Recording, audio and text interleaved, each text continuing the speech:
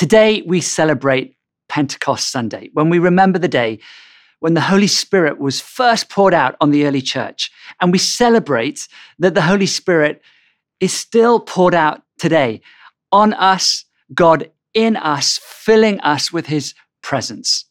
Now, you might say, well, why is this such a big deal? Why is it so important to be filled with the Holy Spirit? Well, I want to highlight 5 things that the Spirit brings to our lives that makes all the difference. And each one begins with the letter P. So here are the 5 Ps that the Spirit brings and why it'll make a huge difference to your life and the outworking of God's purposes for you. The first P is the Spirit brings and affirms our personhood.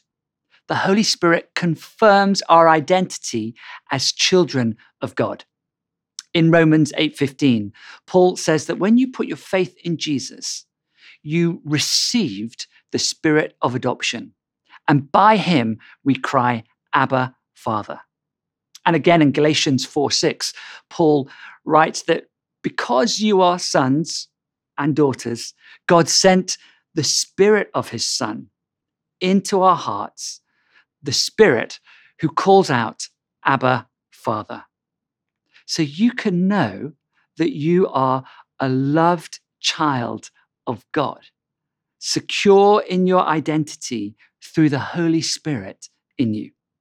And this is the only rock solid identity you can have. It can't be shaken because you belong to God as his child.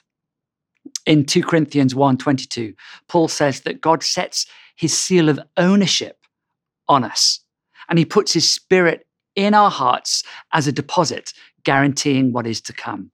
Wow, this is good news. And it was even true of Jesus. At Jesus' baptism, the voice of God the Father in heaven confirms his identity. This is my Son, whom I love.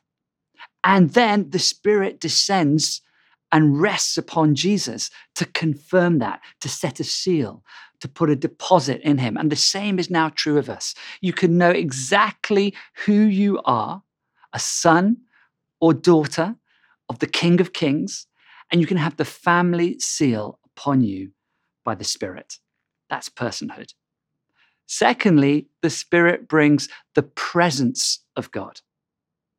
Our sin as humans has always meant that there was a barrier between us and God, who is perfectly holy.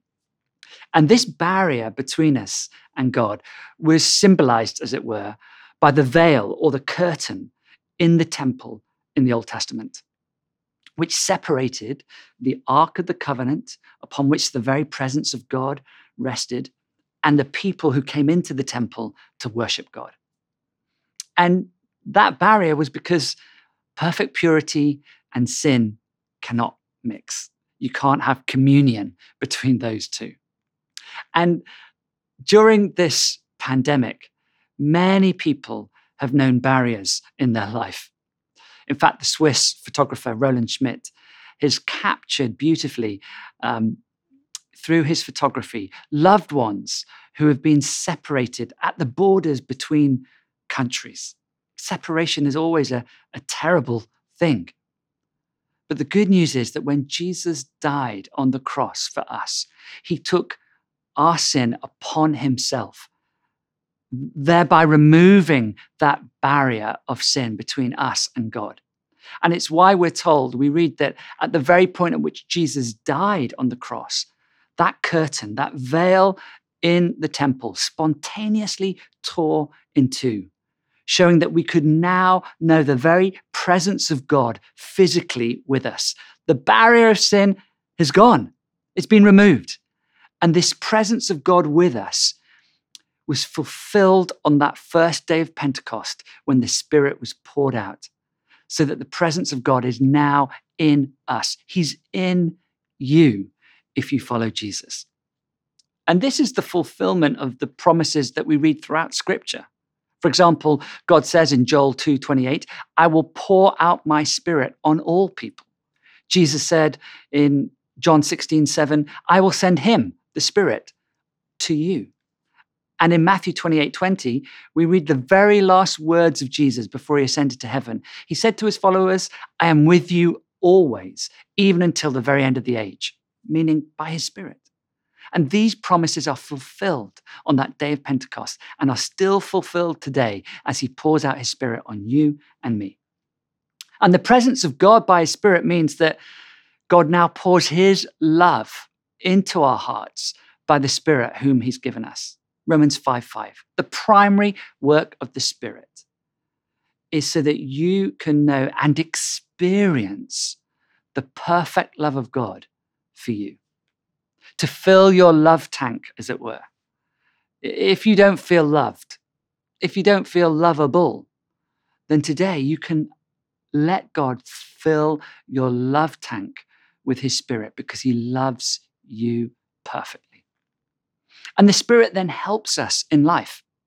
The New Testament word for the Spirit is the Paraclete. It means the one who calls alongside and helps us when we're in trouble.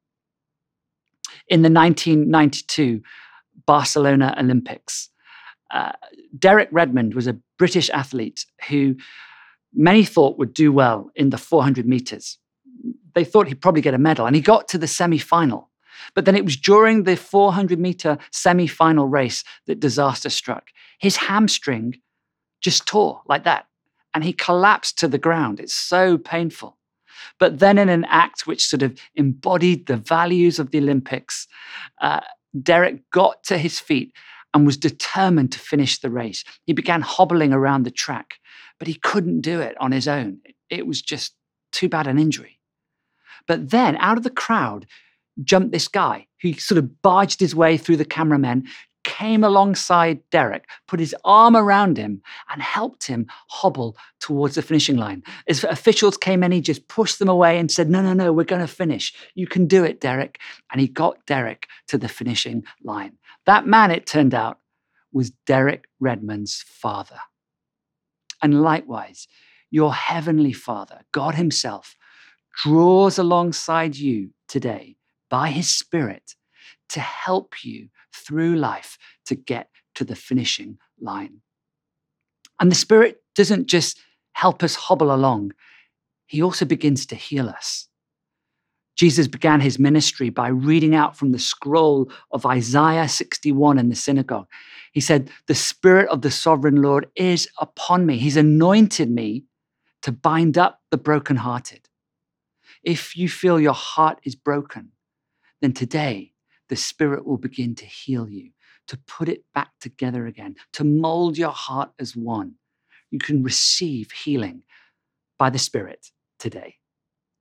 So the Spirit brings personhood, presence. The third thing the Spirit brings is presence, gifts of the Spirit.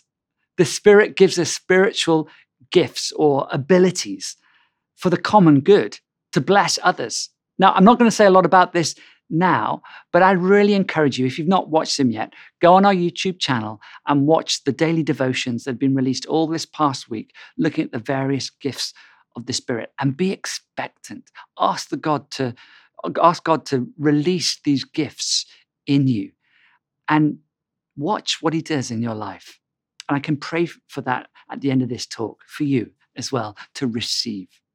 So that's presence. Fourthly, the Spirit then helps develop our personality. The Spirit grows godly character in us, the character of Christ. And this is known as the fruit of the Spirit. Galatians 5:22 lists 9 fruit of the Spirit, or 9 godly character traits. It can be hard to remember, but here's a neat way you can remember them. Think of them like this.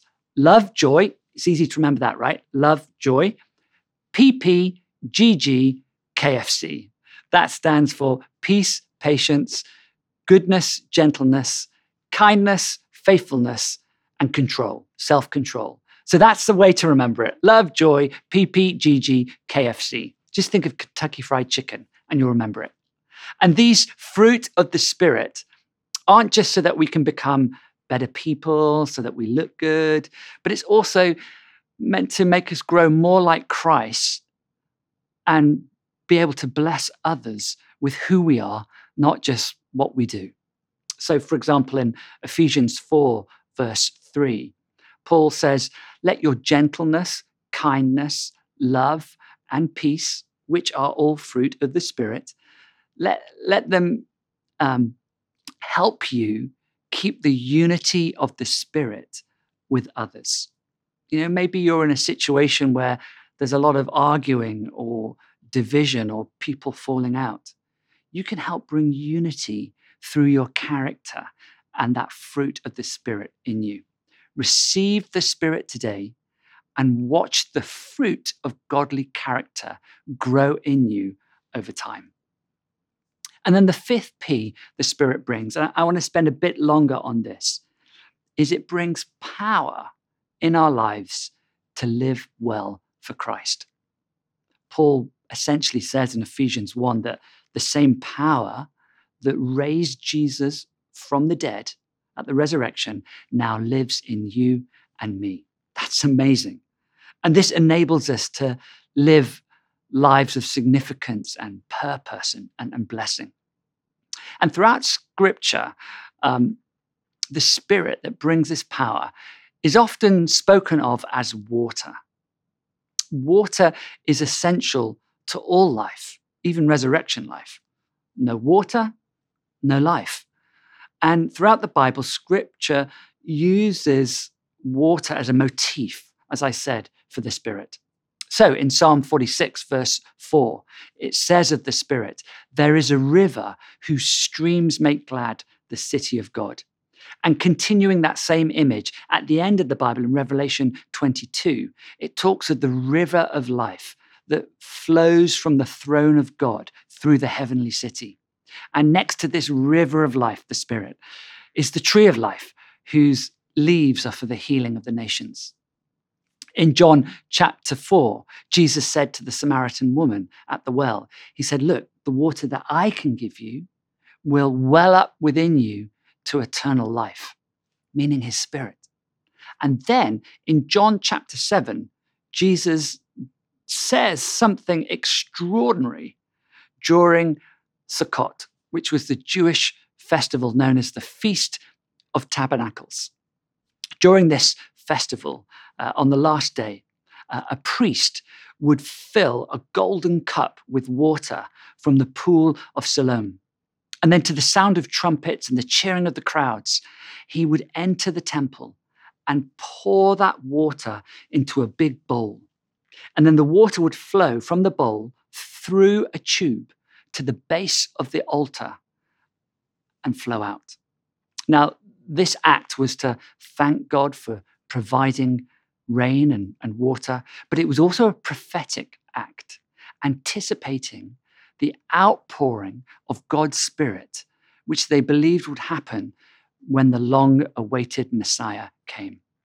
And at this point, when the water flowed out from the altar, it was also a depiction of the vision that Ezekiel had in Ezekiel 47 of water flowing out of the temple and then becoming a little stream, then a mighty river, and then a flood. And everywhere the water went, it brought life. Think about it. What a climax to the Feast of Tabernacles.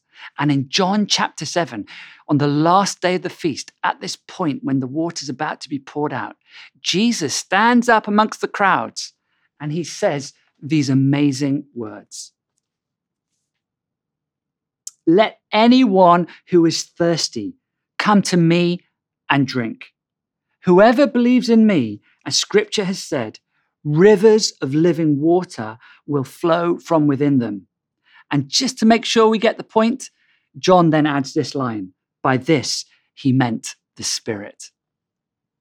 Later in John's Gospel, chapter 19, it describes how after Jesus had just gasped his last breath on the cross, a Roman soldier pierced his side with a spear, and out of his side flowed both blood and water.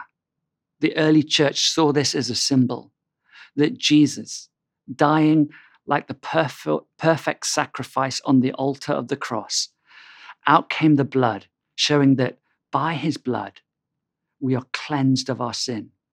But then also came out the water, flowing as it were from the altar, showing that now that barrier had been removed, finally, the Spirit of God could be poured out on all people, which it was on that day of Pentecost, which it is still to this day, fulfilling the long-awaited promise of Scripture. Just recently, Sarah and I were out on a walk. We're sort of in the middle of nowhere, and we were crossing this road. And to our complete surprise, there in the road, we saw a turtle. And this turtle was exhausted. It was struggling to move, and it was sort of stuck there in the road. And we thought, this thing's going to get run over pretty soon. So we picked it up and decided to take it to a nearby lake. And I thought, is this turtle ever going to survive? But as I put it into the water, we watched, and to our amazement, the turtle stopped struggling and suddenly just swam away completely effortlessly and easily. And I thought, we're a little like a turtle out of water when we're not filled with the Spirit. I mean, we can live, but it's a lot of effort, and life just seems to exhaust us. So I want to encourage you right now to get into the river of God's Spirit today. It will make all the difference to your life. I'm going to pray just in a moment that ancient prayer, Come Holy Spirit. I want to encourage you to pray as well, to ask the Lord to fill you again with the water of his Spirit. And don't discount yourself. This is for you. That prophecy in Joel 2, that on that day God would pour out his Spirit. It goes on and says it's for old people and young people. It's for men and it's for women. This is for everyone.